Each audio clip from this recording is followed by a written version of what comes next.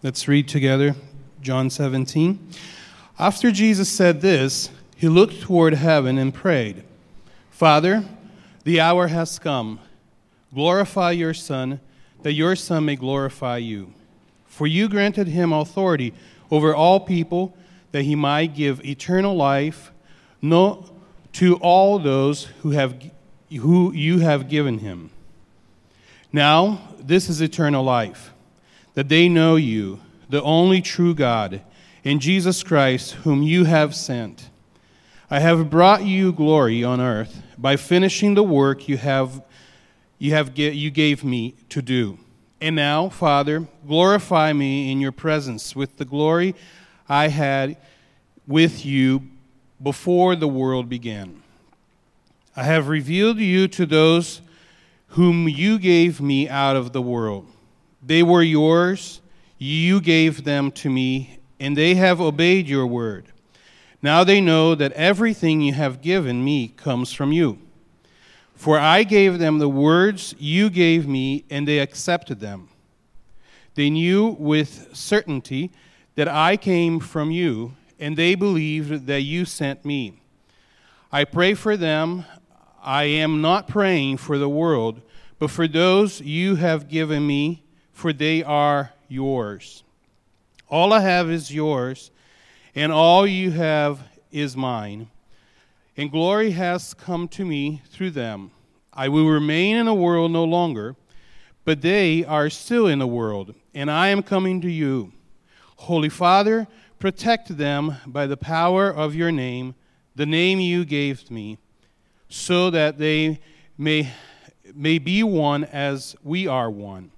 While I was with them, I protected them and kept them safe by that name you gave me. None has lost except the one doomed to destruction, so that Scripture would be fulfilled. I am coming to you now, but I say these things while I'm still in the world, so that they may have the full measure of my joy within them. I have given them your word, and the world has hated them, for they are not of the world any more than I am of the world. My prayer is not that you take them out of the world, but that you protect them from the evil one.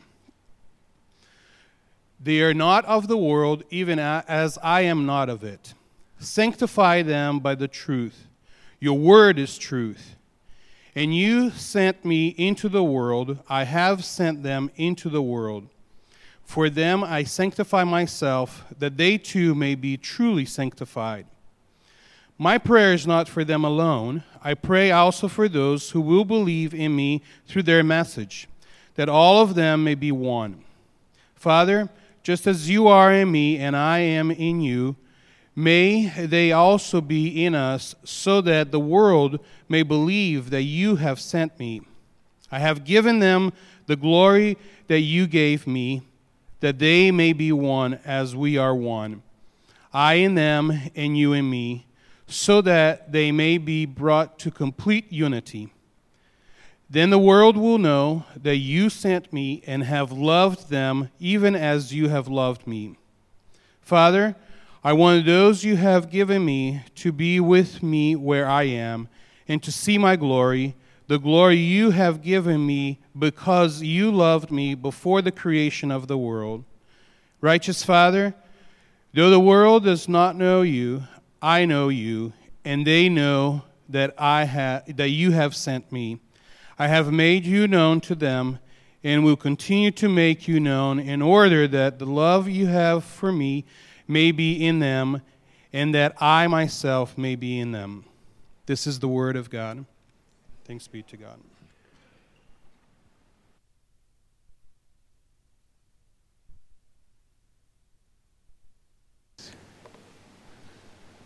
Well, thank you once again for having me here, and it's good to actually meet up and be here. Let's pray before we look at this passage. Father, we thank you for your word, which speaks to us through the ages. We pray this word might penetrate into our hearts and our minds, that we might obey you and live more closely for you. We pray that you'll challenge us and comfort us this morning through it. And we pray this in Jesus' name. Amen. What do you think of when you hear the word glory? Maybe a sporting triumph. I often think of Usain Bolt's 100-metre world record, the glory that he achieved by running so fast, and no one's beaten it quite yet. Maybe you think of an act of great heroism in war or something like that. Maybe you just think of plain fame and renown. Or is it actually like the elderly Chinese pastor that Jane and I met when we were serving in China? A delegation of Christian pastors came to visit us in our flat and welcome us. And there was an elderly pastor who told us how he was arrested during the Cultural Revolution and paraded through the streets bound in chains with the dunce's cap on his head and people throwing things, abusing him as he walked through the streets. But he said his crimes were printed out and pinned to his shirt, and it said that he was a Christian and a Christian pastor. And he said that this was glory. This was glory, he said. This was great joy to bear witness to Christ. Well, is that glory? Well, you may think that Jesus actually turns the meaning of glory upside down in this passage. Now, God is marvelously glorious in himself, of course, in what Isaiah 2 talks about as the splendor of his majesty, as the creator who effortlessly flung the galaxies into space in all their glorious infinite beauty. But God's glory goes even deeper than that. His glory is something that we just wouldn't expect. So what is glory? Jesus prays in verse 1, "Father, the hour has come, glorify your Son, that your Son may glorify you." The hour is the time of the crucifixion. Before in John's Gospel, the hour had not yet come. It was not yet the time, but now it is. Immediately after this, Jesus is arrested and he's crucified. So the time of glory is about salvation. Jesus' glory is going to be the cross. He's praying that he may be crucified. That's what he's saying when he says, "Father, glorify your Son." He's saying, let me go to the cross. And what is its purpose? That people may have eternal life, life of the age to come. In this way, Jesus glorifies his Father as people come to know him, as people are rescued from sin and darkness. Verse 2 explains how the Father gave the Son authority.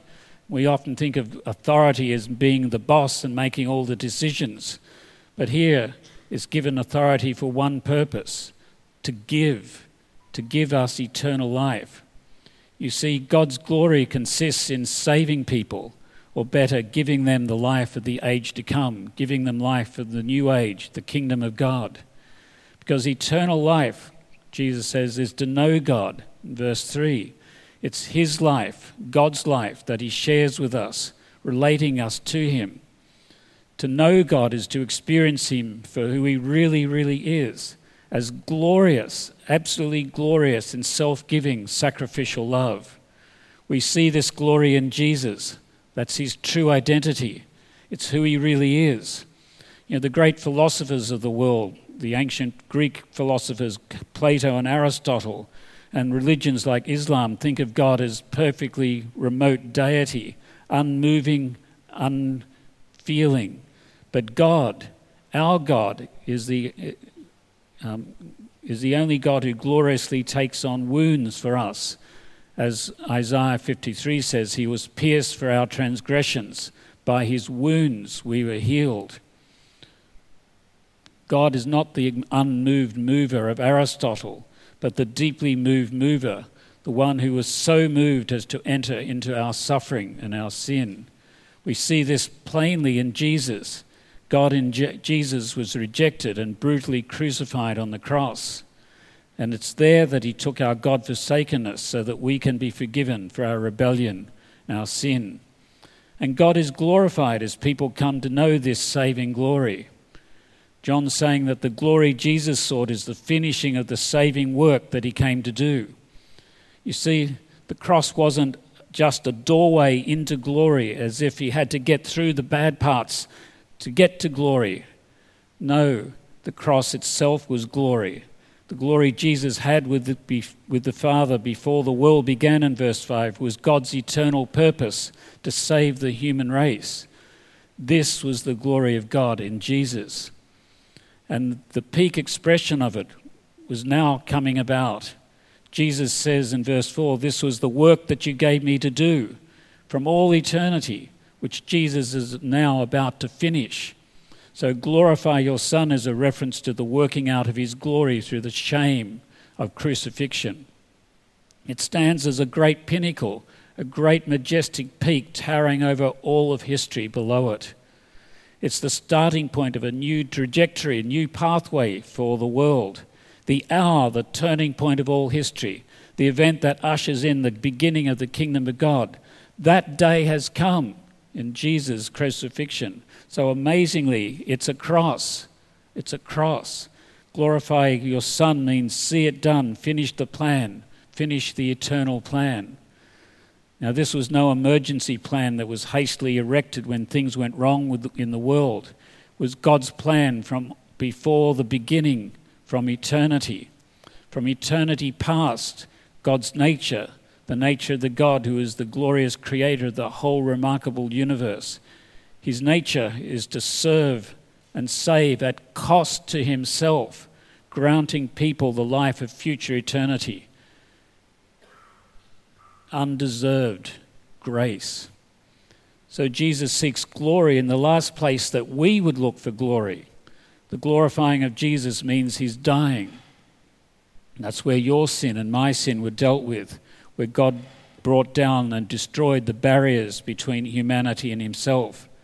And having brought glory to the Father by finishing the work you gave me to do, he prays in verse 5, "Father, glorify me in your presence with the glory I had with you before the world began." And what happens then?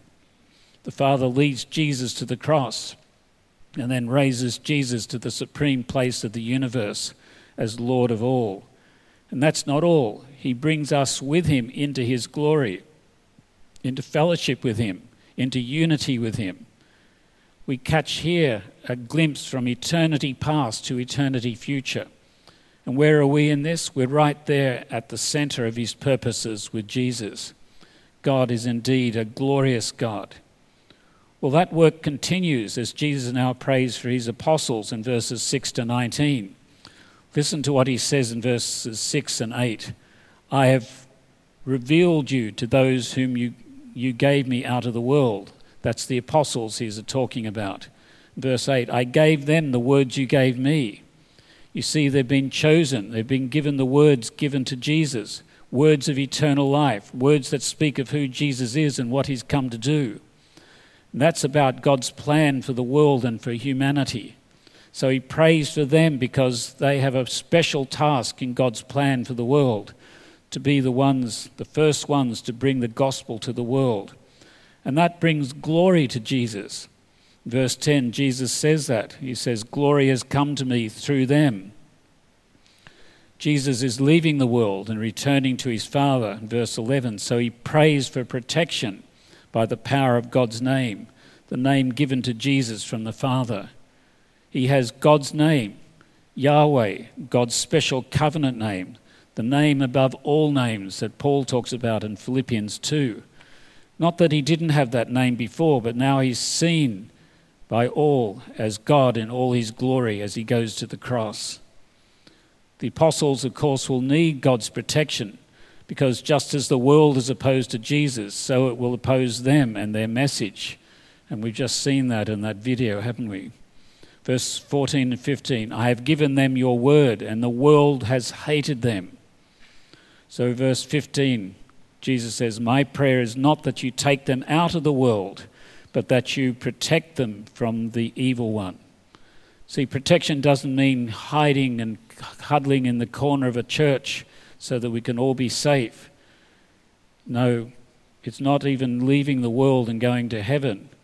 It's for being protection, for being fully engaged in the world for the sake of the gospel of Jesus.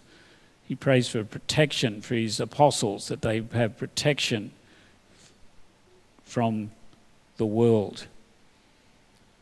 At the end of the 19th century and the beginning of the 20th century, with the onslaught of liberal theology, numbers of evangelical Christians avoided certain professions, fields like economics, journalism, philosophy, and other academic posts. These were seen by many as being very worldly and very dangerous posts because many people gave up their faith listening to philosophy lectures, for instance. But that was a great disaster for the church because it left these areas godless. It left them without Christian witness. So here Jesus prays for protection as they speak his words faithfully, that they may not give up, that they may not compromise the message, that they won't be silent, that they won't be intimidated by opposition. So he prays that they be one with each other to serve God as his new people, the same aims, the same purposes as the Father. The context of unity here is to be united with the Father for the world's sake. You see, the whole drama of God's dealing here with humankind is for one purpose, verses 17 to 18. Sanctify them by the truth. Your word is truth. As you have sent me into the world, I have sent them into the world. So here Jesus prays, sanctify them in the truth. And that means set them apart. It's probably a better translation here. Set them apart for the truth that really matters, the gospel of Jesus. They're the vanguard of the new creation, members of God's new kingdom. So he prays that they be set apart for that great mission Jesus gives them. It's Jesus' own mission. As you sent me into the world, I have sent them into the world. As Jesus sends them into the world, he gives them the greatest and the most glorious mission of all times. You see, mission is to bring the glorious light of Jesus to a darkened world that is ignorant of the riches of God's grace. It's God's own nature to do this. Well, Jesus moves to pray now, not just for his apostles who have a special place in God's plans, but he prays for us as well. He prays the very same things for us. But before looking at that, first, did you notice the parallels between the disciples and Jesus? The Father and the Son are one, and they are one. The Son is set apart, and they're set apart. The Son is sent, and they're sent. The disciples parallel the Son's nature in being sent. There's a chain, a sequence going on here. The Father sends the Son and gives him the words of eternal life. The Son then sends the disciples and gives them the same words. And they have handed them down through the centuries to us, so that now we have them, the New Testament gospel message. And that moves us to verses 20 to 26, as Jesus now prays for those who believe in him through the apostles' message. That's us now. He prays that we'll also be one, united with God in Christ. And what for? For the same purpose. Verse 21, so that, for the purpose that the world may believe that you have sent me. See, we have a mission, and it's glorious. In the eyes of the world, of course, it's not glorious, just as Jesus' death wasn't glorious in the world's eyes either. But it means death to yourself and many of our desires. But by God's grace, we are the light of the world as we declare the message and deeds of Jesus, who is the true light of the world. And in so doing, we reflect Jesus himself. We reflect his glory by participating in his kingdom work for the world. The glory of Jesus belongs to us as well. You see, we too share the mission and glory of Jesus. Verse 22, I have given them the glory that you have given me, that they may be one as we are one. Being one means that Jesus' glory is worked out in our gospel service, in our mission. In a previous chapter, Jesus washed his disciples' feet. It's amazing, isn't it? He, the Lord of the universe, regarded himself as a servant of his brothers and sisters and washed their dirty feet. But Jesus' glory meant being a servant. And it's what glory involves for us disciples as well. How could it not be if our Lord went this way, Our service testifies to God's love. We reflect Jesus in this as in all things. Verse 23, then the world will know that you have sent me and have loved them even as you have loved me. So Christian people, in their selfless love for one another and in their tireless gospel speaking, are a sign to the world that God has sent Jesus. This is the glory of Jesus. Jesus says, I want them to be like me, to let the world know. And that's our mission. So the chain continues as the message is handed on, Father to Son, to the apostles, to us. Verse 26, I have made you known to them and will continue to make you known. Well, how will that continuing word happen? Well, it's only going to happen by us going out and speaking the words of the gospel to those around us. We see here God's eternal purpose, that God is creating one new people for himself who reflect God's suffering glory. We just need, I think, at the moment to stop and wonder at this point at the greatness of, the glory of such love from Jesus for us. Marvel at the personal intimacy he has with the Father, creator of all, but shared with us at ultimate cost to himself. We need to be in awe of his care for us, for you and for me, that stretches from eternity to eternity. And then we need to wonder at the mission that's given to us, to you, to me, to reflect his glory.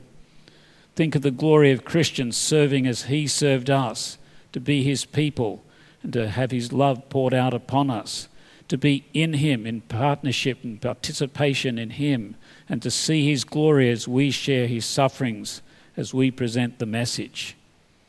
So you see, the Chinese pastor who was arrested during the Cultural Revolution was absolutely right. To give Jesus glory is to see the love of God in action in our lives, in mission, bearing the disgrace he bore. That is God's glory. And it's a theme running all the way through this passage, isn't it? That God, although he is glorious in himself as creator of all, is not so glorious that he cannot kneel down in humility and serve. That is the glory. Who could have ever thought it? Who could have ever thought that God, the creator of the universe, who is so far beyond us, would send himself and his Son to die for us and take the sin upon himself? How amazing is that? You see, we're so self-centered. We think of glory as fame and recognition. We even want our children to be famous. But what we get when we see God truly is not mere shining fame. That isn't the Bible's picture. It's a cross. So I said how amazing that is. God, glorious in giving grace. The Bible's picture is the Son of God dying for you and me on the cross, and then being raised from the dead to bring us into relationship with the Creator God, to share in the very life of God. There's the power and the wisdom of God. It looks so weak, so degrading, so shameful, so distasteful as far as the world's concerned. And maybe it does to you as well, quite wrongly. I remember when Jane and I were about to leave and go to China, and we're going to a big unknown because we, with our mission, were the first to go there. We knew we were going to go to a place that had no running water and no electricity. And a couple of days before we left, we were walking around a science fair in the city, and I heard my name being called, and it was an old colleague of mine, because I was a scientist before I went into theology. And I met this colleague that we were neck to neck. We started our PhD together in physiology, and I left to go into theological college. And he sat me down and he told me all the things. He's president of this company, he does this, and he goes around the world doing this, and he's on this United Nations panel and things. And then he said, and what are you doing? And I had to say, I felt about this small. I'm going to spread the gospel in China and live in a very difficult situation. And it jolted me because it meant I had to work through what I was doing and to realize it wasn't a humiliation. It was glory. Who cares what committees you're on? What matters is the truth of the gospel, and that people are out there needing to hear that gospel. Well, what God's glory is brought at immense expense to himself, bringing men and women to know him, into unity with him and with each other. That's the ultimate achievement. God's glory is the superabundance of his love, the love of the Father for the Son before the world was made, that pours out and spills out over to others, to us. God's beauty, you see, his glory isn't remote and forbidding. It could be. His glory could be so shining and so remote that we could be intimidated by it. But his glory actually gives pleasure and rewards with joy and love and grace. God does this because God is this, because from first to last, he alone is glorious, full of love, grace and mercy, which he shares with us. I was asked in the interview whether it was worth it. And yes, it does. It is worth it. It is glorious. Well, this is what it means to say God is glorious. God's glory is the beauty of his divine life, fully outshining, in which God gives himself to us. This is his glory revealed in Jesus, sent to die for us. Who could have imagined it? No one would have made this up. You couldn't. The God of absolute splendor, stooping down low, being a servant for us. So let me ask you, has that glory touched your life? Has it really touched your life? Have you realized how great it is? Has it turned your idea of what really matters upside down? It had to for me. Has it set fire to your dreams? Or do you still dream the old dreams of getting more money and getting a better position and getting a bigger flat? How can it not set fire to our dreams if we understand Jesus and his glory?